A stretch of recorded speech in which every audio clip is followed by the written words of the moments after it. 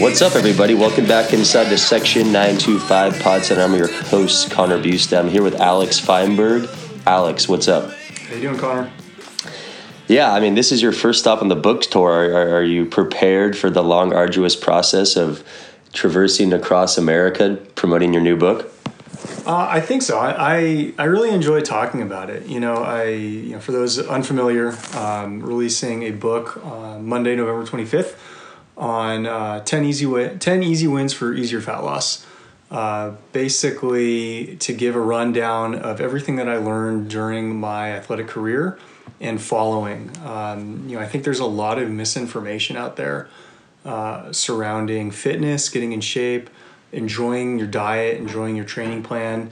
And a lot of people, they don't have the results that they want because they're listening to mainstream advice. And so, I'm just enthusiastic about the opportunity to share my story with other people. If they can learn from it, great. But, I'm having a blast so far. So we're recording this on Sunday the 24th. This is the eve of the book drop, or the launch, if you will. That's pretty exciting. And it's your first book?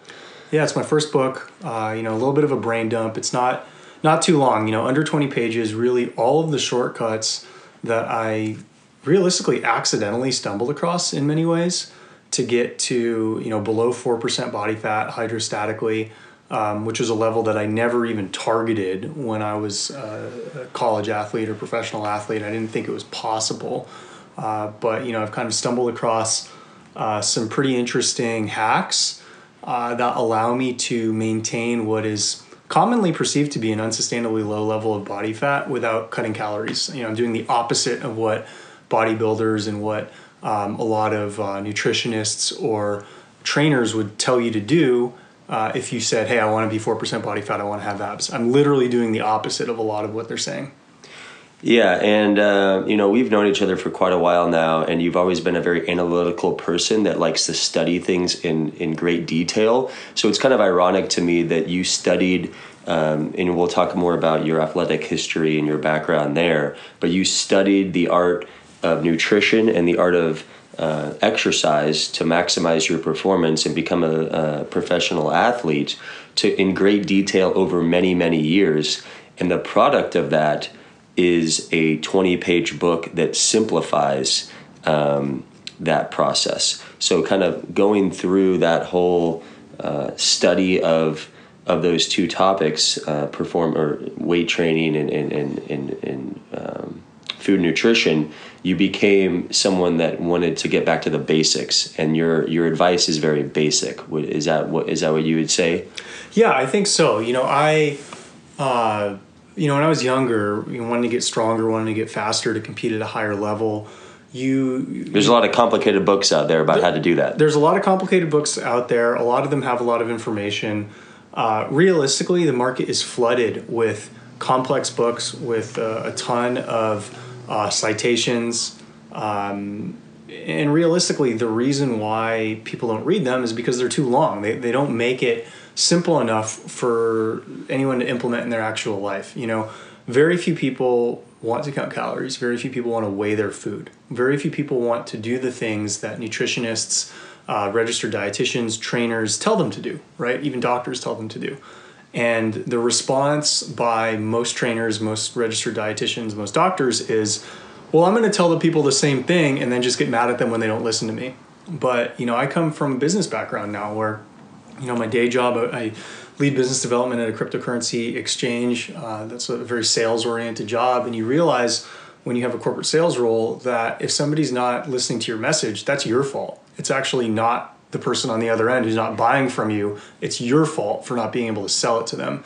So if knowledgeable people, are putting content out there that's true but not being listened to, then realistically they're not going to have an impact on anybody unless they figure out a way to reformat their message. And my message, is really more oriented around understanding your own body, right? A lot of people don't understand their own body, but once they become in tune with it, they'll realize, I think, that your bodily signals will be able to guide you in a much more accurate direction than any book or external trainer could guide you.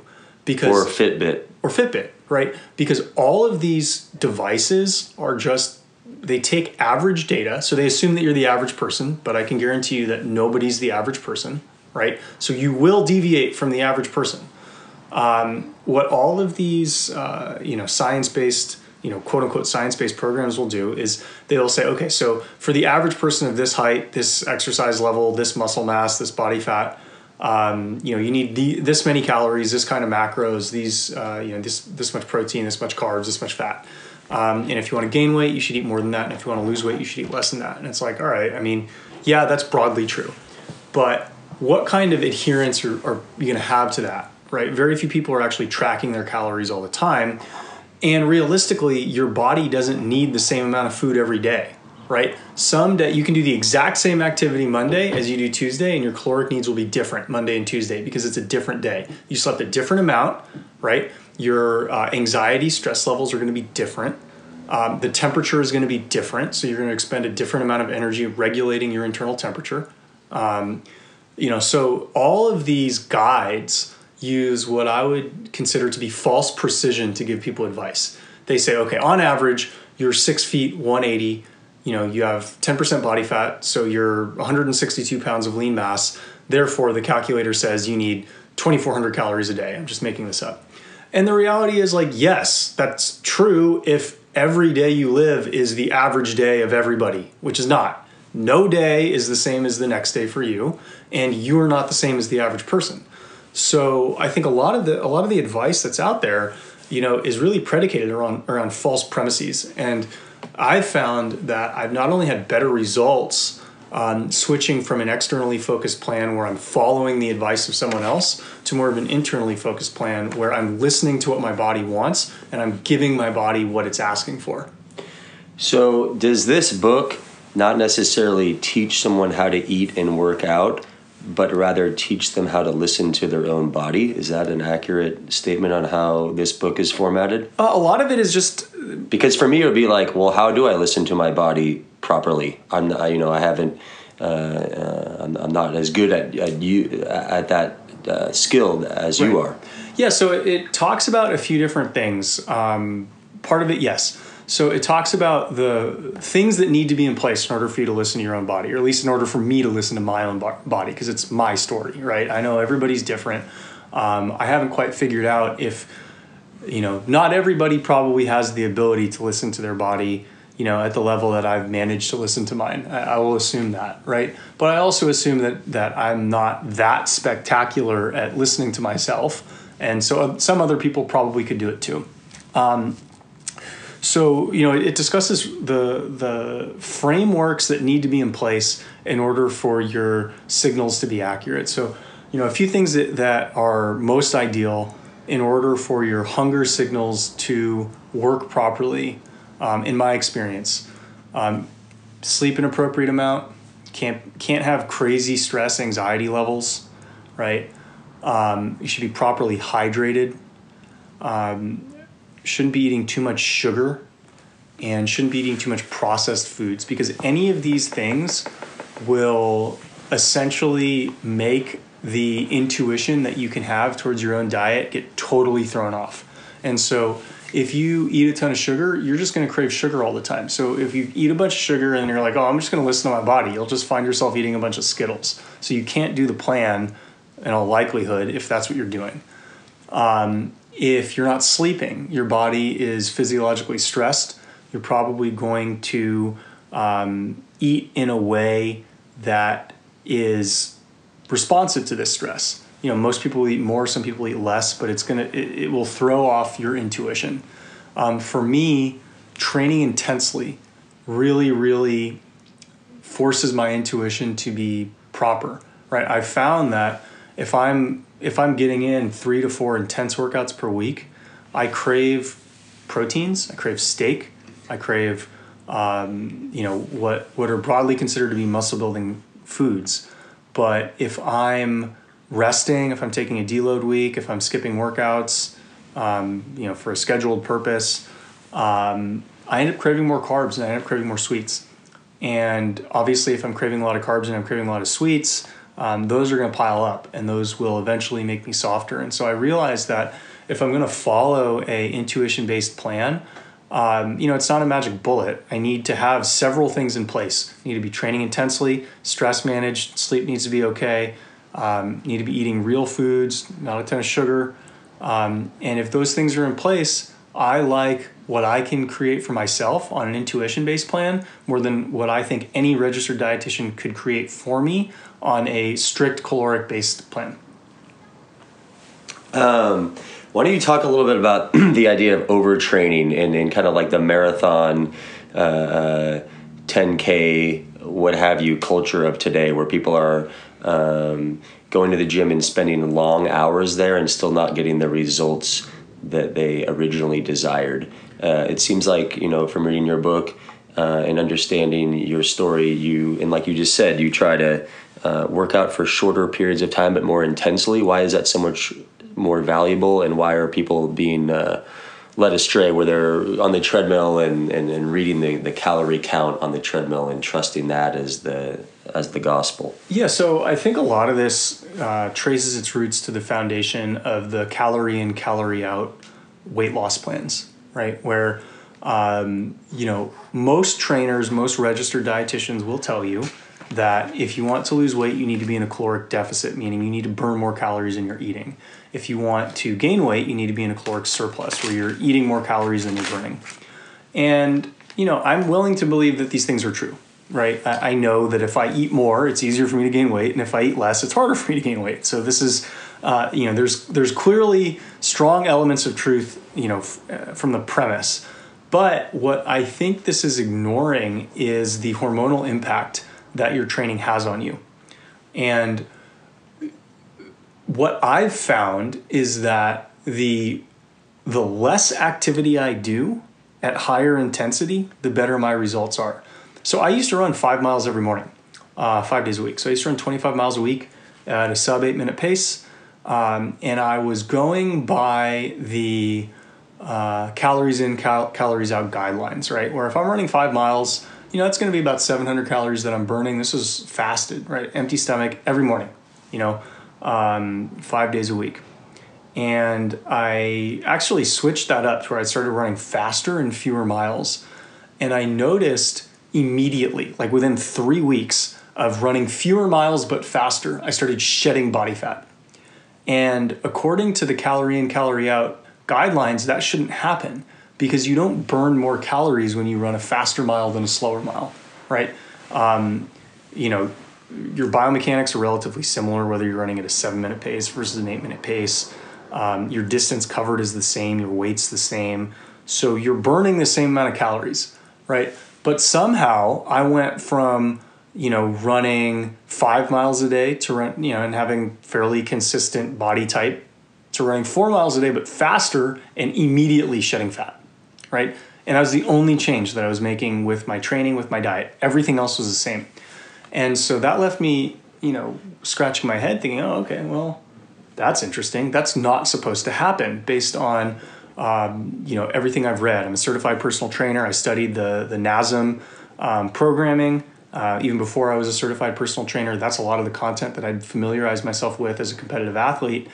And my personal experience just says, yeah, that's not true. That's not how my body responds. And I was talking to, my good friend Ryan Flaherty, whom I played baseball with at Vanderbilt. And, he's, on the tail end of his baseball career right now. He's spent 7 years in the major leagues. And before, it was either this season or before the last season, he was working on his speed. And I was kind of telling him the, different things that I was doing with my program. Basically I take a lot of rest time in between repetitions, lifting, anything that I do with intensity for the most part needs to be on, full rest. Otherwise I can't do it with the intensity that I want. And he said, oh, that's really interesting. I'm actually training with these Olympic sprinters in the off season. And I had assumed that their training would be very intense. he told me that the training session that he did with the Olympic athletes consisted of about 30 minutes of warm up, skipping drills, a lot of stuff, which kind of makes sense. And then the entire workout he did with Olympic sprinters was 6 100-meter sprints with 10 minutes rest in between. And if you compare this to a Barry's Boot Camp, a Soul Cycle, you're like, I guarantee a fitness class, a CrossFit class, a Soul Cycle, Barry's Boot Camp is harder than running 6 100-meter sprints with 10 minutes of rest in between. And so you look at Olympic sprinters and you're like, well, how are these people not fat, right? Because if you sprint 100 meters 6 times, you'll burn like 50 calories. Like you don't burn calories running 600 meters, right? So somehow these guys are, they're performing a workout regimen that does not suggest they will be in a caloric deficit. Yet, if you see them all with their shirts off, they're totally ripped. And yes, is there a genetic component to this? Of course there's a genetic component to that. But that doesn't mean, I guarantee if you took those Olympic sprinters and you put them in a Soul Cycle class, you put them in a Barry's Boot Camp class, and you took a body composition of them, you'd find that their body composition got worse from doing longer workouts, right? You need intensity with your training. And that is what I think a lot of the popular plans miss, is they get the duration. You can fit your class into a 45-minute or 60-minute window, sweat a lot, burn a lot of calories, get a good pump in. You feel like you did something good. But the reality is, if you're not pushing your productive capacity, if you're not forcing yourself to be able to run faster or lift heavier, your body won't change positively. Yeah, it's going to be really hard for your body to get to elicit the changes from your body that you want. Yeah. What are some of the biggest biggest struggles that people generally come to you with about, hey, it's really hard for me to get to the gym 5 days a week, or it's really hard for me to eat this type of healthy food or avoid this type of junk food? And what kind of advice do you give to people that are really struggling to either get to the gym or eat healthy? Because that's kind of like the ultimate question here, how people overcome that inability to stick to something that's difficult. So I think baby steps is the key, because if you told me 6 years ago I'd be doing the stuff I'm doing now, I'd be like, It would seem a little daunting. Yeah, maybe, but because I've taken baby steps on it, all the changes I've made are, very simple. Oh, I'll just try to eat a little bit less sugar. I'll still eat sugar, but I'll eat less sugar, see how that goes. Oh, I'll kind of like run my sprints a little bit faster, see how that goes. And so I think the important thing is that fitness is a lifestyle. And so you're not going to just like work out really hard for 3 months and have the body that you want and then like not have to do anything with it. You need to consistently have inputs to force your body to be able to do the things you want it to do. And so if you hate running and you can't get to the gym, then you can still walk, right? Like I think, especially if you're starting out with the plan, I think a lot of trainers make the mistake of putting too much on their trainees' plate in the beginning. They crush them with workouts. The workout's really hard. Maybe they get some sort of bodily change in like a month, but it's just too much too fast. It's like, if you don't like your training plan, you're probably not going to stick with it very long. And so I think my ideal training plan for somebody who's, not in the shape that they want to be in is first develop the habit of dedicating time towards working on your body, right? An hour a day before you start working, do something, right? And if you're not in good shape, that something might just be walking. Like you might just walk, but get used to doing something and tracking it and trying to improve. Because if you go walk for an hour and say you walk 3 miles in 1 hour, but the next day you force yourself to walk 3.01 miles, then you force yourself to walk 3.02 miles, you can get to the point where, maybe you start your training plan, you can't even run 1 mile, but by the end of a year, you go from walking 3 miles to walking and jogging 3.1 miles to walking and jogging 3.3 miles to jogging and walking 4 miles, you do that 5 days a week for a year, and you'll find that you can actually run that distance by the end of it, right?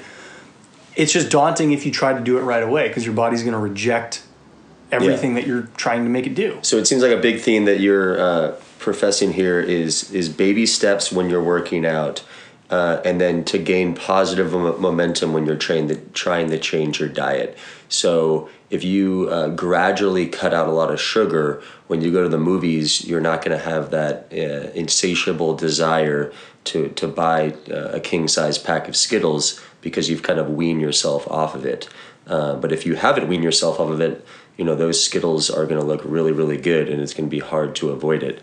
But if you gain momentum and are eating really healthy food, and you get to a point where you enjoy healthy food, then you're not even really going to have an urge to eat those unhealthy, sugary foods. Yeah, exactly. And I think the more I work with other people on these things, the more that I realize that a lot of junk food consumption is very similar to drug consumption. People have they build habits around getting that dopamine hit. They need that sugar. They need that pick me up to make them feel good. And people are using food as drugs. Well, guess what? If you're using food as a drug, you're going to get fat. That is the side effect of using food as a drug. There are many drugs you can use to make you feel good that do not have the side effect of making you fat. Sugar is not one of those drugs. And so, I'm not a teetotaler, advocating a, drug-free lifestyle that has no fun in it. I'm saying be honest with yourself, and I'm going to be honest with myself. Well, what do you think about the food industry, which, over the last 20 years, with all these documentaries and news stories has been much maligned, I suppose, and people are more and more educated about food and what's going into your food. Their job, if you're Jack in the Box, their job is to make the food taste really good, and their job is to make it at an affordable price, and their job is to cut corners so they can offer that food and have it taste good, and have some guy in a lab coat make a really good Taco Bell taco. So you're going up against some tough forces out there, people that are trying to sell you really good food, really tasty food for a low price, and I think people kind of just succumb to that marketing push that they're up against. Yeah, I mean, the world is filled with drug dealers, right? And I'm like the drug-free kid in that respect, right? And I think that gets tiring for people, though, fighting that tidal wave all the time. Well, I think you need to have other hobbies, right? So for me, I really like trying to improve my athleticism. It's just a hobby. Like, I don't get paid money to play sports anymore. It doesn't matter, right? Whether I can run a 4.440 or a 5.440 or a 6.440, my income from that will be zero. Doesn't matter. I just like the opportunity to force myself to improve, because I feel like I'm doing the right thing in life as long as I'm continuing to get better at things. And the way I look at a lot of interaction opportunities is it's either going to make you better or it's going to make you worse. What do you want? Do you want to get better or do you want to get worse? And if you consistently make decisions that are going to orient you towards getting worse, you will get worse. It's not a shocker. That doesn't mean like I'm not eating pizza. It doesn't mean I'm not eating French fries. It doesn't mean I'm not eating ice cream. It just means I'm doing it in situations where I can really, really, really enjoy those things. I think a lot of people, they'll yo-yo about, what types of foods they don't want to eat or what types of trainings they want to do. And they go really hard for a few weeks and they stop because life gets stressful. And then they've stopped for 6 weeks. And I think the reality is, if you can figure out a balance where, okay, a couple times a month I really want pizza, but it's only a couple times a month. I'm going to eat pizza those 2 times. But when pizza's just out there at a happy hour and I'm not really craving it, why would I use my bullet on that, right? If something is generally not good for me and it's abundantly available, I will only consume it when I really want it, right? And that might mean I'm not going to eat the free pizza because it doesn't taste good or I'm not craving it. And 3 days later, I'll turn around and spend $30 on a pizza, right? Economically, you could say, well, that's stupid. You just turned down free pizza and then you bought pizza that you need to pay for. But I'll say, yeah, but my body didn't want it. on Tuesday. It wanted it on Friday. So I wasn't getting anything out of eating it on Tuesday. I was just getting bodily damage. Whereas, I was getting bodily damage for free, right? Imagine that, Connor. Hey, I can harm your body and I won't even charge you for it. Like, okay, well, no thanks. The other option is you can harm your body and pay for it in some capacity, but the benefit is you actually had a craving at that particular time that you're satiating, right? So you're scratching a particular itch. It's like a medicinal targeted attack, right? You're having the amount that you need, not more. And so that in that way, I found I can constrain my consumption of things that are generally recognized to be not good, but be just as happy, probably happier. So, talk to me more about your Instagram site, which I'll link up to this podcast and make sure the listeners can find that. And they can follow your eating habits and your cooking expertise.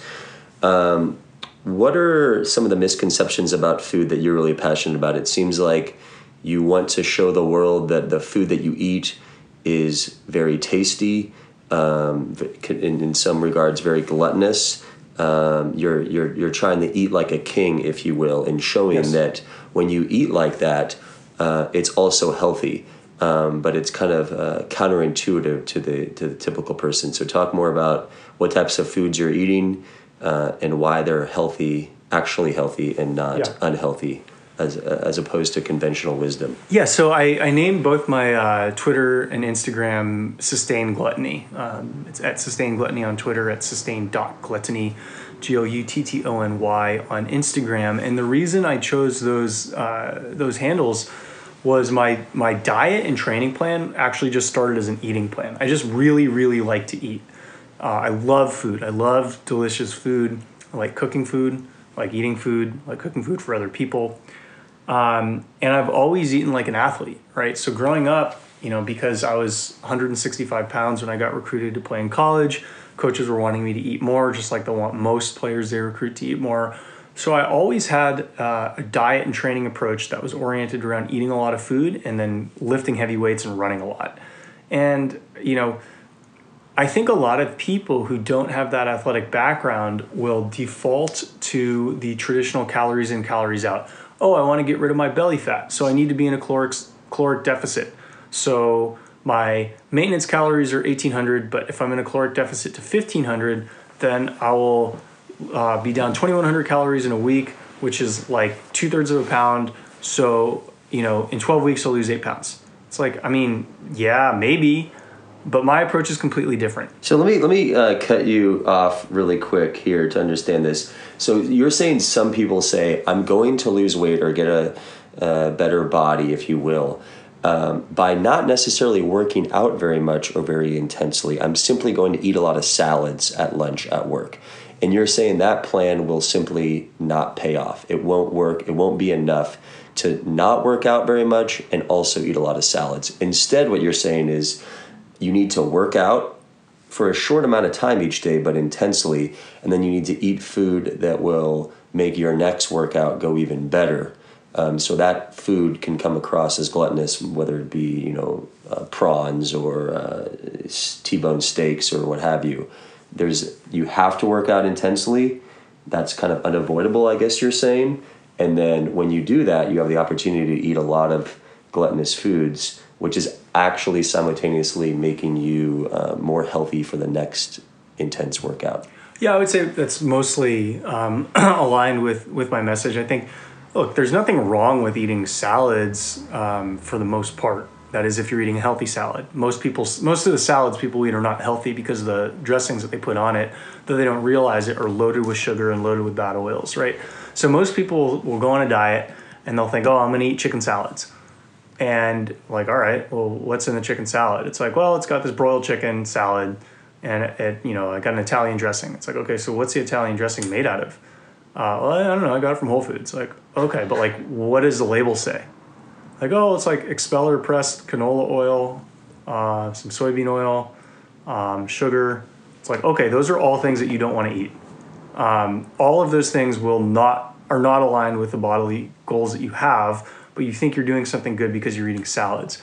And what's really interesting is most people, when they meet me, think I eat a lot of chicken salads, because the stereotype of people who are lean and in shape is that they eat a lot of salads. It's like, I mean, I eat a couple salads a week. I don't not eat salads, but my diet is certainly not oriented around salads, right? I don't follow the calories in, calories out mindset. What I follow is a, eat well, train hard mindset.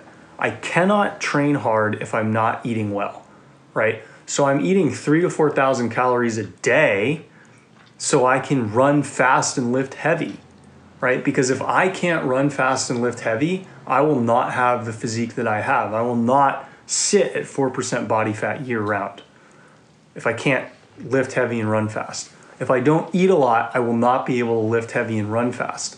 So I need to eat a lot in order to sustain my physique. That doesn't mean I'm eating indiscriminately. That doesn't mean I'm eating cupcakes all the time. That doesn't mean I'm eating, barbecue food all the time. It doesn't mean I am careful in the selection of the foods that I select. It's just that a lot of the foods I select are stereotypically assumed to be bad, and they're not bad for my program, right? People think, oh, pizza's like, fried chicken's unhealthy, pizza's unhealthy. It's like, yeah, most of the time that's true, but it depends what's in it, right? Like, why is fried chicken bad? Oh, because the oils are bad. Like, okay, what oils? Are you cooking the fried chicken, or is Popeyes, right? Or is KFC, right? Because if Popeyes or KFC's cooking it, yeah, it's going to be cooked in canola oil or peanut oil or soybean oil. All these oils I don't eat by choice.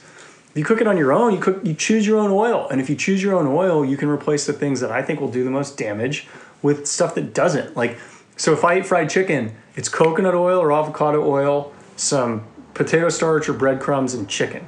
All of those food groups or all of those items are fine. Yeah. Like, those are not unhealthy things to eat. Yeah, when we're on that topic, what about after you do your workout and you train hard, and then if you found yourself at McDonald's in the drive-thru, which maybe you would never find yourself at, but I would find myself there from time to time, and you order a chicken sandwich, it sounds like that's actually not that bad. If you've just finished a workout and you're eating a chicken sandwich, yes, obviously it's not cooked with the finest ingredients, but it's still eating chicken. It's not like you're eating a tub of ice cream or half a container of red licorice. So even when you're at McDonald's, it's not that bad of a thing. If it's or maybe you don't agree. Where do you stand on those foods that are popularly described as, oh my God, you can't eat that? Can you eat some of those foods? I think I could eat McDonald's every meal of the day for a month and not gain fat. Explain that to me.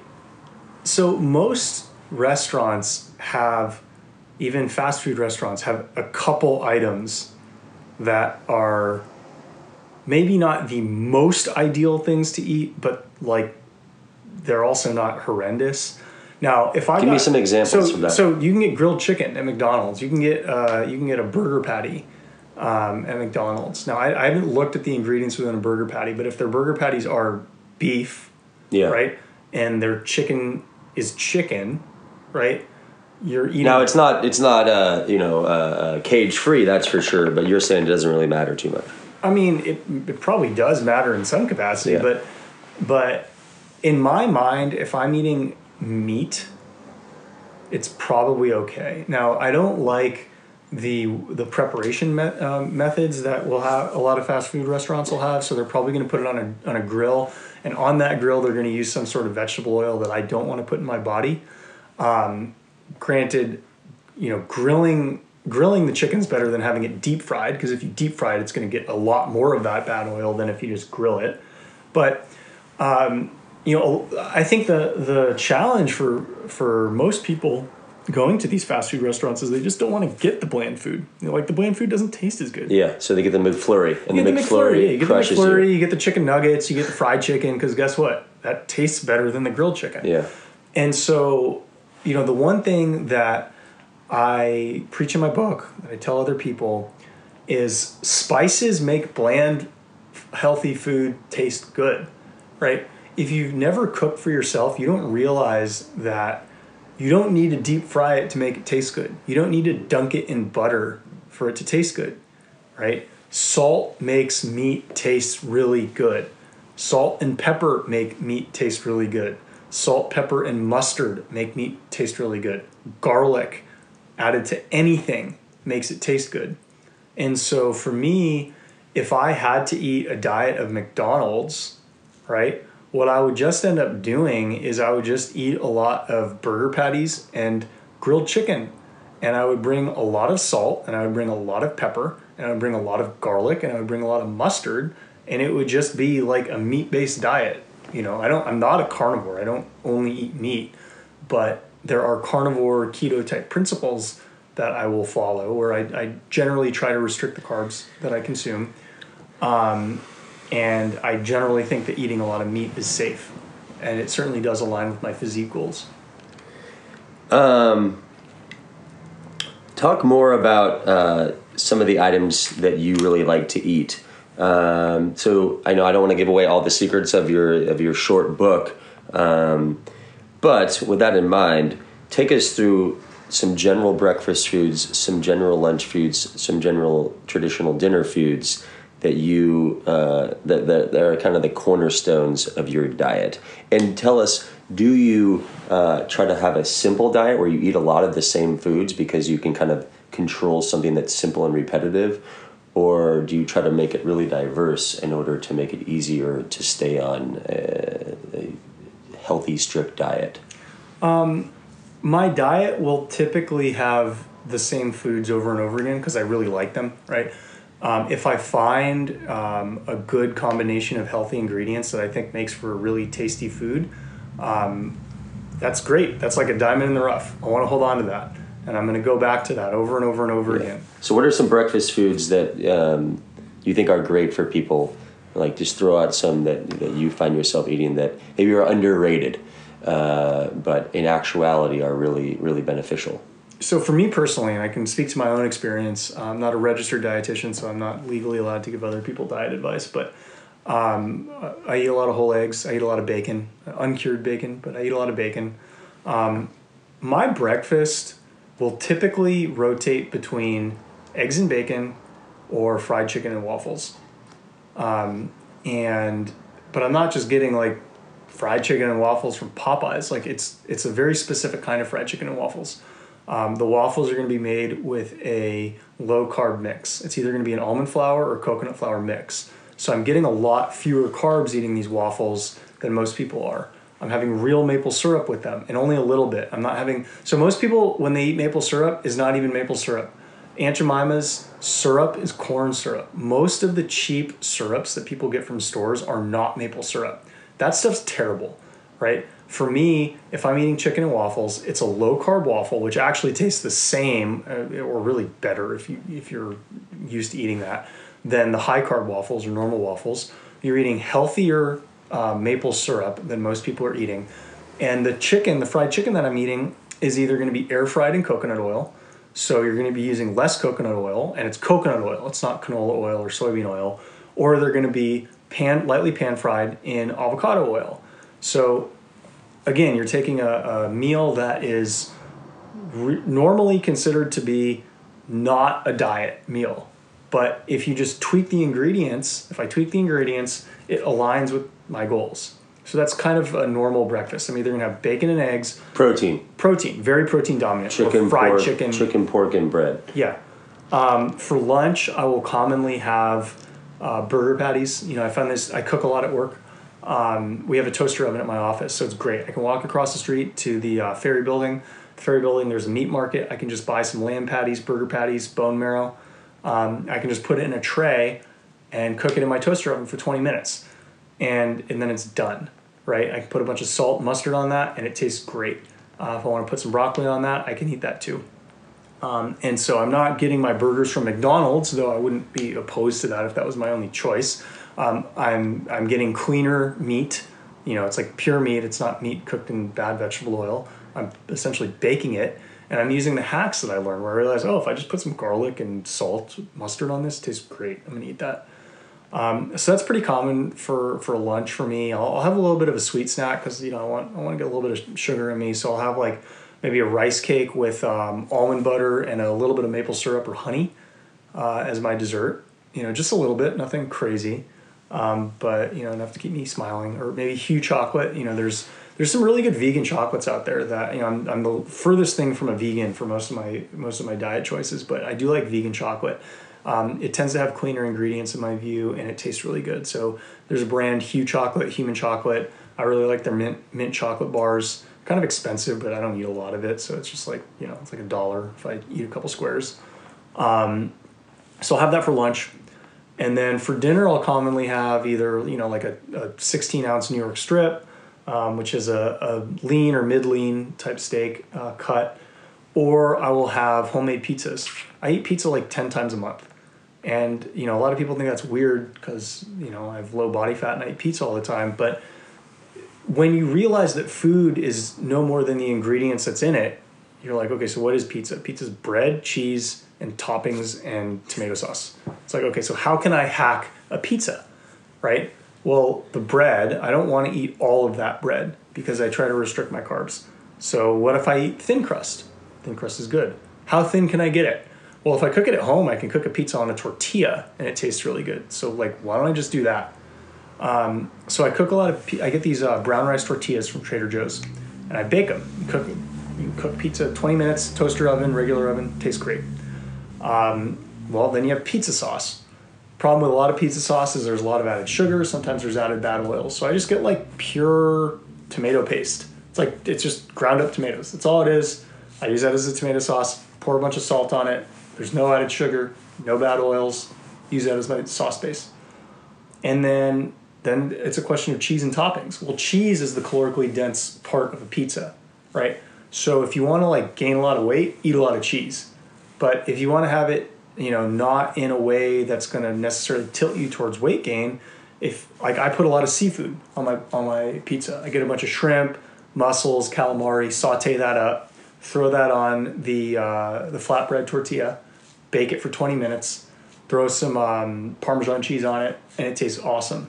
Sometimes I'll put regular mozzarella cheese on it, but it is very far from a Domino's pizza. It tastes better and it has lower bodily impact to the point where I'm literally eating 10 of them a month. 10 dinners a month, I'm eating pizza.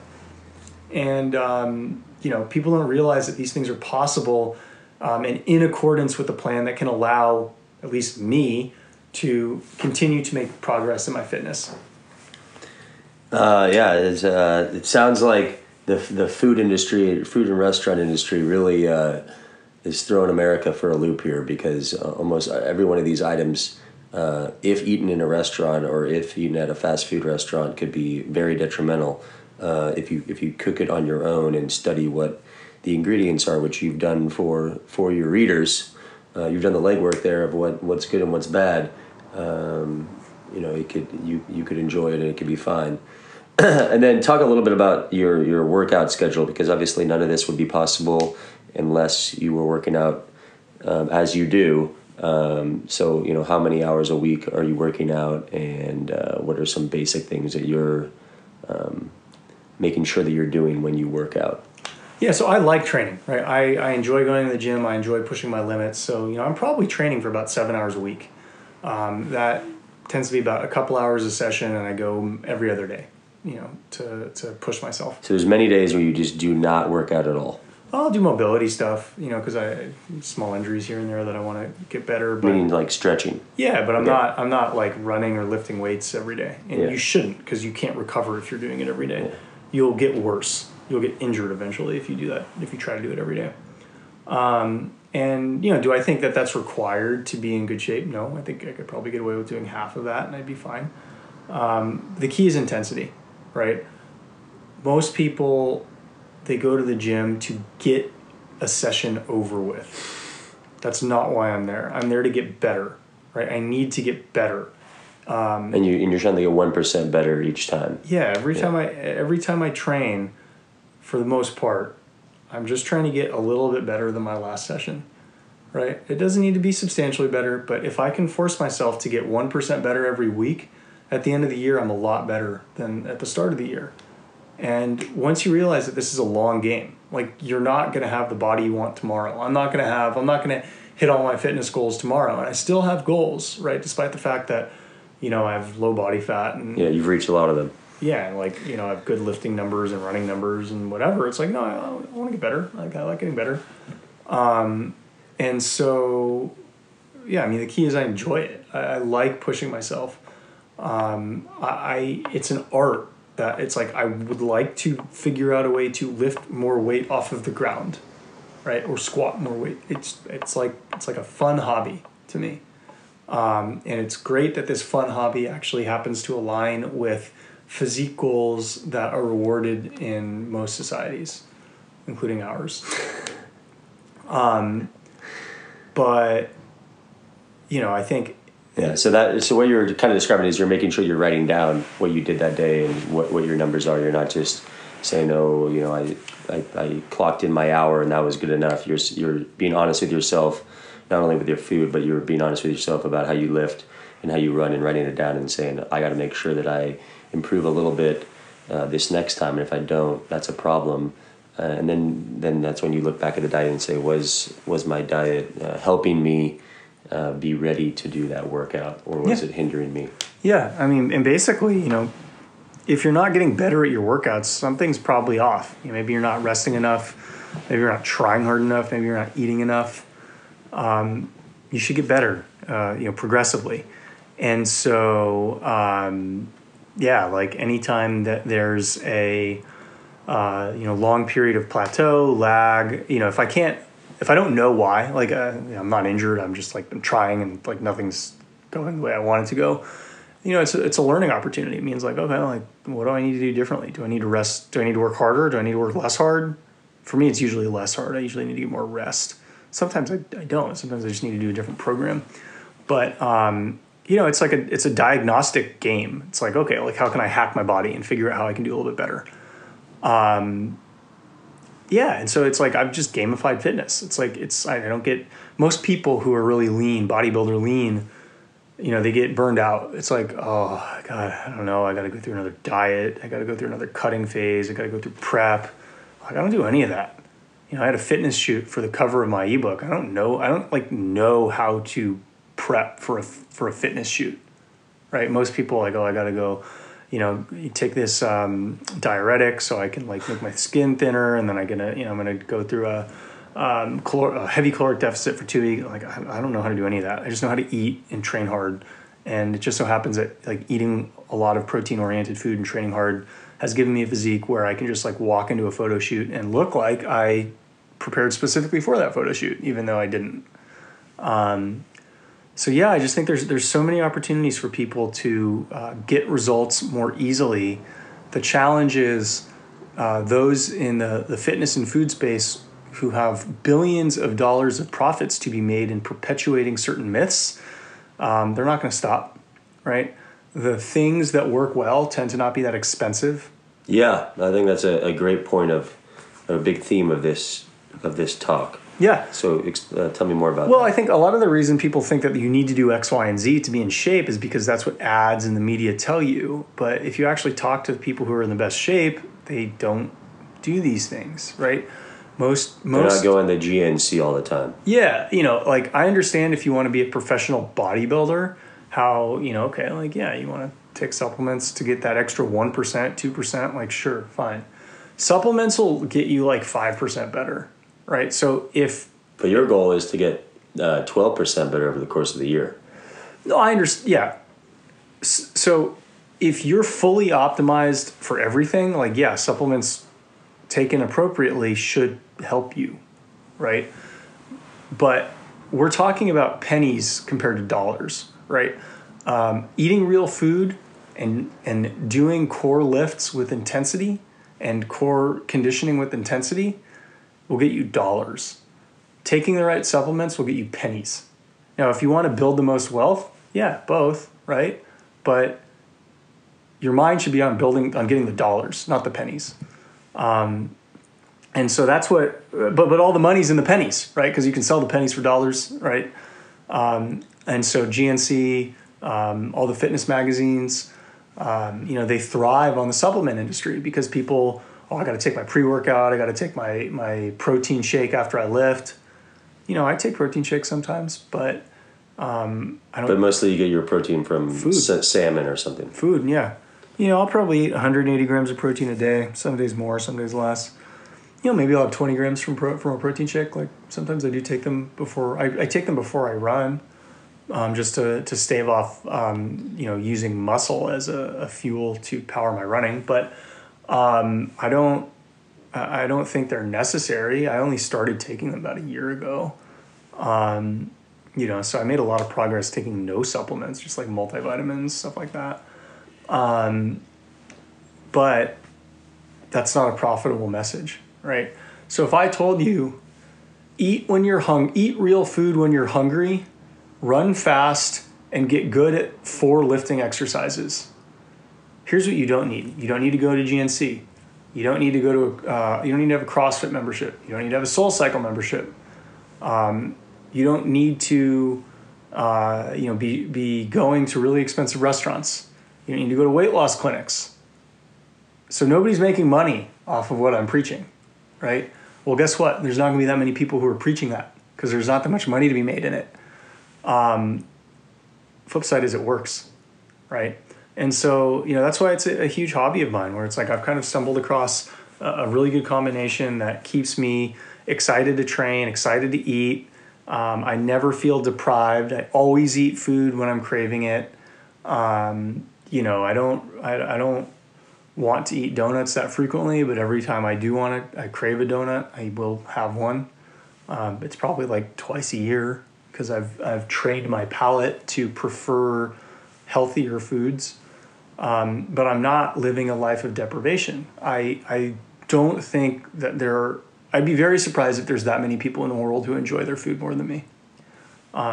Everything that I've done is oriented around maximizing my food enjoyment. Where can you buy this book? And if you want to get your hands on it, tell us more about where you can buy the book. Is it only online or? Yeah, buy it online. Follow me on Twitter at Sustained Gluttony. I'll be tweeting out links to buy it. Right now, it's just through Gumroad, which is a site where you can sell ebooks. I'm putting up a website, bigplatetraining.com. That's not live now, but it'll be live next month, where you should be able to buy the ebook there too. Follow me on Twitter. I'll be tweeting out a bunch of links. Over the coming weeks, we'll be running sales. A bunch of my affiliates are going to be running sales as well. I just want to get the word out. If you have any questions, my direct messages are open. I like interacting with followers. I like sharing, whatever knowledge that I possibly can pass on. I'm more than happy to. This is fun for me. Okay, Alex. We're kind of up against it as far as time goes, but thank you so much for coming on the Section 925 Pod Center again. And this is your host, Connor Bustad. We're signing off. Make sure to go ahead and pick up Alex's book, his first stab at a book. It's a great read, very short, tons of knowledge, tons of great information in there. 10 Easy Wins for Easier Fat Loss by Alex Feinberg. Thanks, Connor. Thanks for coming on the show. The streets, buy the streets all night. Was up all night, all night. Staying up all night. Say it ain't so joke. Say it ain't so joke.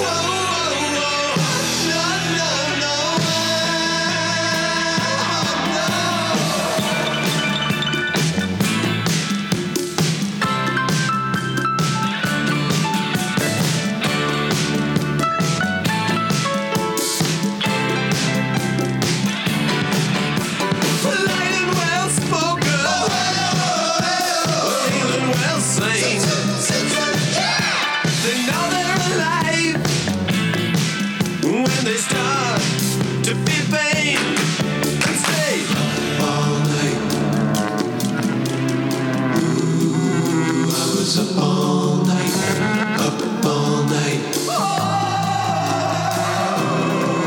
Tuesday.